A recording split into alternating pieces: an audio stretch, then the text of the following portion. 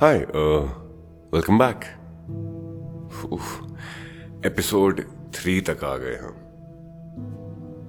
यहां तक आने के लिए हम दिल्ली से निकल के आए हरिद्वार से ऋषिकेश।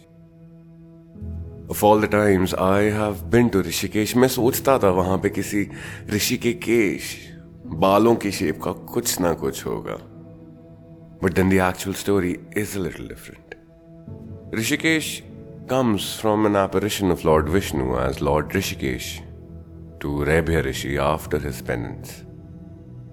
स्कंद पुराण में उस जगह का नाम दिया गया है कुब्जामरक, as Lord Vishnu appeared under a mango tree. Then it is also known for the mighty Lakshman Jhula, which Lord Lakshman built to cross the river along with Lord Ram and Lady Sita, with 2 jute ropes and his sheer will to cross the mighty Ganga.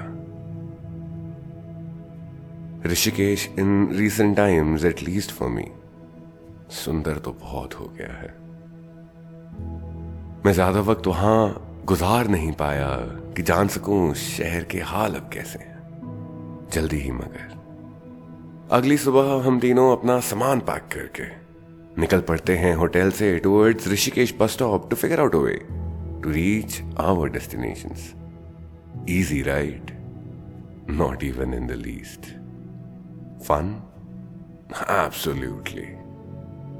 Bus stop पहुंच के we see that there are no buses plying on the routes we have to take, because all of them are already on the Char Dham Yatra, with almost no buses heading to हम लोग दोबारा पहुंच गए चाय पीने, and we are greeted by another person over there. Let's name him R. We had chai and shared our journey so far. Turns out that he had reached Rishikesh in the morning only. And our bhai was also on a similar route to ours, but then the lack of transportation stranded him as well. Our bhaiya was from Delhi, and turns out he kind of knew my father. दुनिया के किसी भी कोने में चले जाओ, father साहब को जानने वाला हमेशा कोई ना कोई मिल जाता है। चीजें आसान तो नहीं मगर बेहतर सी हो जाती हैं। इस टाइम पे पीएनवी को भी लगने लगा था कि हम लोगों को ऋषिकेश से वापस जाना पड़ेगा, बट इस बारी मैं हार नहीं मानने वाला था।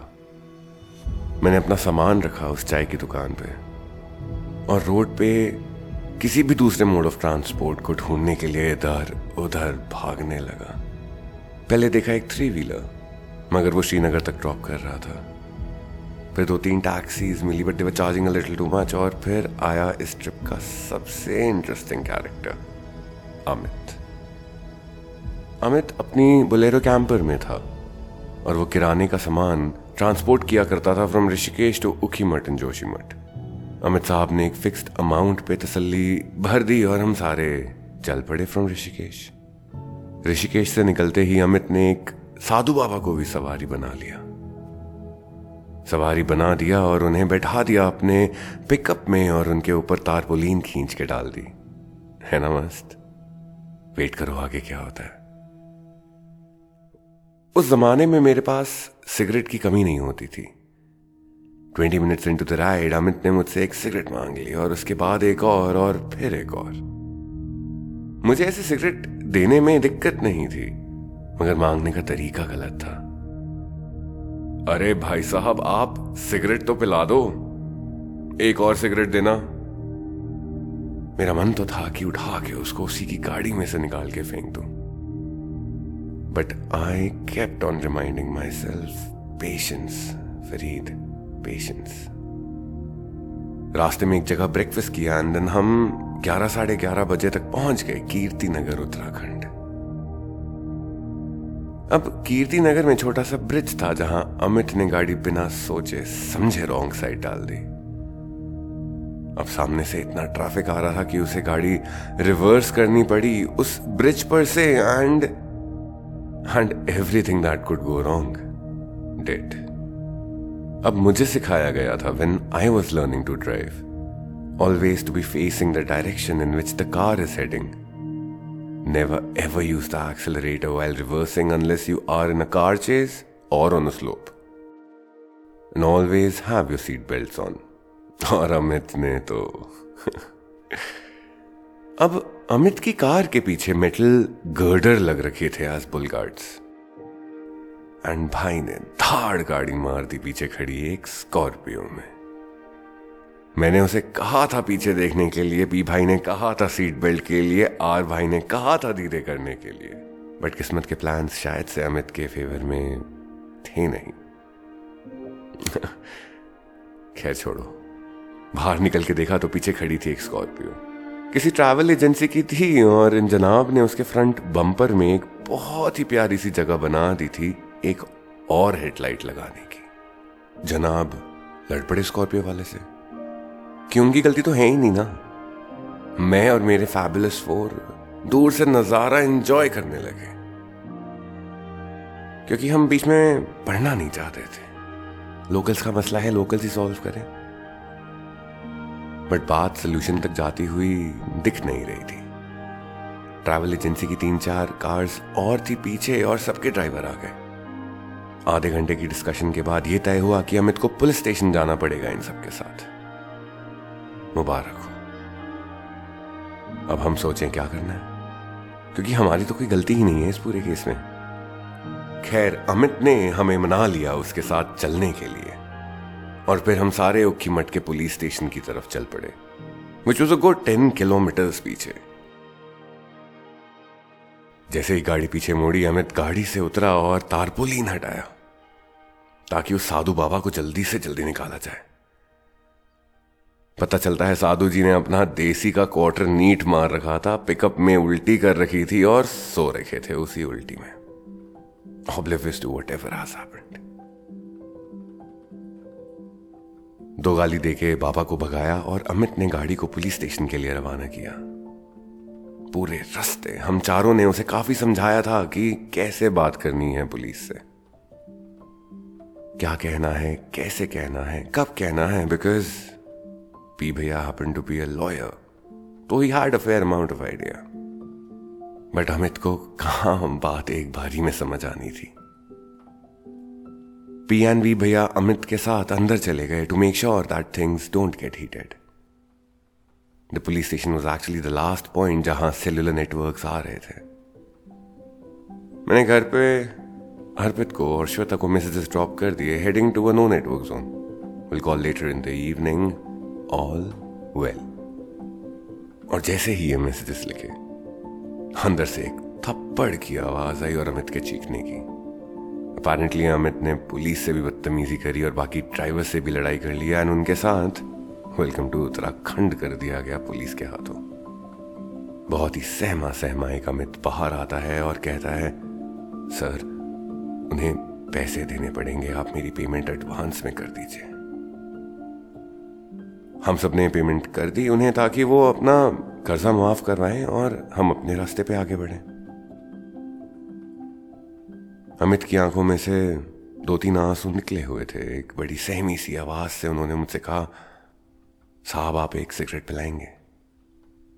खैर मना तो मैंने नहीं करना था, मगर जिस तरह पहले मन में एक खिंच थी सिगरेट देते वक्त, अब अफसोस। वो पुलिया दोबारा क्रॉस करी, दोबारा नेटवर्क्स खत्म हुए और मेरे दिल में से एक आवाज आई, आज के लिए इतना एडवेंचर काफी है शायद फरीद। आज रात को इसको रिकॉर्ड करना है ताकि श्वेता को सुनाने में आसानी हो। बट क्या इस ट्रिप में अभी तक कुछ भी जो सोचा था वो क्या वैसा हुआ है? श्रीनगर से निकलते ही एक पुलिस का बैरिकेड था और वहां पे हमें रोक लिया गया और मैंने अमित के चेहरे का रंग और हवाइयां दोनों उड़ते देख लिए और 3 वर्ड्स सुने, लुट गया आज। बेसिकली उनकी number plate was not up to the specified standard that was set, and him being him उन्होंने गौर नहीं फरमाया इस चीज पे और वो पूरे उत्तराखंड में बाजीगर बने घूम रहे थे। वीएनपी भैया उनके साथ गए पुलिस का मसला हैंडल करने, और भाई पहाड़ देखने बैठ गए और मैंने पीठ दिखा रखी थी पहाड़ को और पांव डाले हुए थे वादी में जहां से अलकनंदा बह रही थी। मेरी सोहबत में कुछ बंदर थे जो मेरे पास आने से डर रहे थे। मैं उन्हें अपने पास बुला लेता, मगर कुछ हाथ में था नहीं उन्हें खिलाने के लिए। हम बस एक दूसरे की तरफ देखते रहे। मुझे अमित को उसकी मुश्किलों पे छोड़ना पड़ा, क्योंकि शायद उसकी कहानी में मेरा काम उसे इन्हीं मुश्किलों से राब्ता करवाना था, मगर उनका जवाब उसे खुद ही ढूंढना था। वीपी और अमित तीनों वापस आते हैं। अमित के चेहरे पे एक अजीब सी मुस्कुराहट है। हर इंसान का गम जताने का तरीका हर दूसरे इंसान से अलग होता है। You don't find your ground by looking for stability. You find your ground by relaxing into instability. And I guess Amit gave into his. वापसी के पूरे रास्ते अमित ने कुछ खास ज्यादा कहा नहीं, और हमने भी ज्यादा बात नहीं करी। मैं फ्रंट सीट पे बैठा सो गया था और बीच बीच में नींद टूटती रही। शाम के कुछ 5:30-6 बज गए थे और मुझे महसूस हुआ कि गाड़ी रुक गई है। गाड़ी से बाहर निकला तो देखा कि सड़क 2 में बट रही थी। अमित ने बताया कि एक सड़क जा रही है चोपटा और दूसरी रोड जिसमें एक काफी इंटरेस्टिंग सा ब्रिज था ओवर अ रिवर, जा रही है केदारनाथ। यहां पे हम चारों को डिसीजन लेना था कि कौन कहां जाएगा। गाड़ी एक चाय की टपरी के बिल्कुल सामने रोकी थी अमित ने, तो मैंने सबके लिए चाय ऑर्डर कर दी। थोड़ा पूछने पे पता चला कि उस जगह का नाम है तिलवाड़ा और पीछे बह रही है मंदाकिनी नदी। मैं उसी सड़क पे खड़ा रहा, उस नदी को बहुत गौर से देखता रहा। अचानक से एक आंखें चौंधियां देने वाली रोशनी आई और मैंने उसे धोखा समझकर अनदेखा कर दिया। चाय खत्म हुए जा रही थी और चाय मंगवाई जा रही थी, क्योंकि किसी को वो डिसीजन नहीं लेना था कि कौन कहां जाएगा। पी भाई ने कहा, हमें तो टुंगनाथ का आता पता भी नहीं था, तुम्हारी वजह से ही पता चला है। शायद से ये भी एक इशारा है कि हमें भी वहीं जाना चाहिए। आर भाई ने भी अपनी हामी भर दी और हम सारे गाड़ी में साथ बैठ गए। और जैसे ही अमित ने गाड़ी स्टार्ट करी, वैसे ही मैंने कहा 1 मिनट, और मैं उस सड़क किनारे खड़ा हो गया। मंदाकिनी, वापसी में मिलता हूं। सच कहूं तो I have been on a few road trips around the world. थोड़ी सी दुनिया देखी है जो शायद बहुत से लोगों को देखना नसीब में भी ना हो कभी, मगर जितना भी देखा वो सब उस पहाड़ की सड़क से कम दिखा। पहाड़ में हर दूसरे कोने पे छोटे छोटे झरने छुपे हुए थे। एक तरफ जहां खाई थी, वहीं दूसरी तरफ एक घना जंगल में कुछ ऐसा नहीं था जो जंगल जैसा लगे। माया थी वहां पे। गाड़ी ऊपर जाती गई, मेरी हिम्मत आसमानी होती गई, मेरी नीयत में एक पाक रंग घुलने लगा और मैं बस उस माया में खुद को धीरे धीरे खोता गया। तिलवाड़ा से चोपटा कुछ 21 किलोमीटर का रास्ता है, मगर ऐसा लग रहा था जैसे वो 200 किलोमीटर का रास्ता हो। ना वो खत्म हो रहा था, ना मैं करने दे रहा था। मेरे जहन में वो रास्ता पूरे वक्त चलता रहा, क्योंकि चोपटा एक बहुत छोटा सा गांव है जहां उस वक्त महज 4-5 होटल, होम स्टेज और किराने की शॉप्स थे। जिसने कहा है कि the journey is better than the destination at times, काफी सही कहा है। बट डेस्टिनेशन से तो अभी बहुत दूर हैं। 6 किलोमीटर्स एंड अराउंड 1000 मीटर्स, दोनों अलग चीजें। चोपटा जब पहुंचे तो मैं गाड़ी से उतर के वहां की जमीन से नतमस्तक किया और उस रोड को अपने होठों से चूमा। 1 साल तक लिया हुआ ये सपना जिसने मुझे सोने नहीं दिया, आज पूरा होगा। सोच के देखो। खैर, थोड़ी देर बाद में चोपटा में हमने एक रूम रेंट करा जो शायद 600 रुपए का था, विद 4 बेड्स इन इट। हम चारों रास्ते के एडवेंचर से थोड़े से थक गए थे। मेरे जहन में एक्साइटमेंट ही इतनी थी कि I was getting exhausted from it. उस पहाड़ पे BSNL, MTNL post paid and Vodafone wireless landline के सिग्नल आ रहे थे। मैंने एक पीसीओ से अपने फादर साहब, माँ, अर्पित और श्वेता को फोन किया और सलामती का बताया। माँ को उस पहाड़ के बारे में थोड़ा सा बताया था और फिर हम डिनर के लिए चले गए। डिनर से पहले मैं और पी भाई उस पहाड़ की एक ढलान पे लेट के नजारे देख रहे थे। Blue skies and a green meadow with limitless pastures. A couple of horses and goats were seen grazing the field and all of a sudden, P bhai says, क्या सोच रहा है?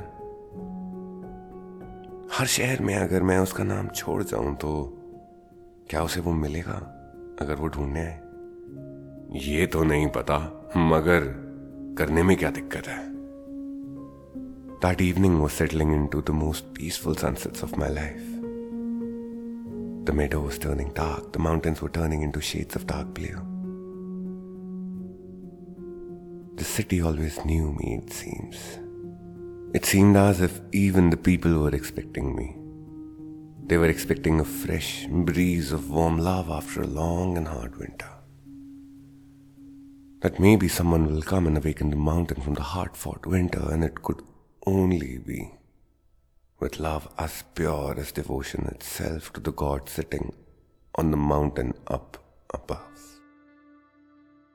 I wonder if they knew I will be carrying more than myself on the mountain, because I carried a name 600 kilometers with me.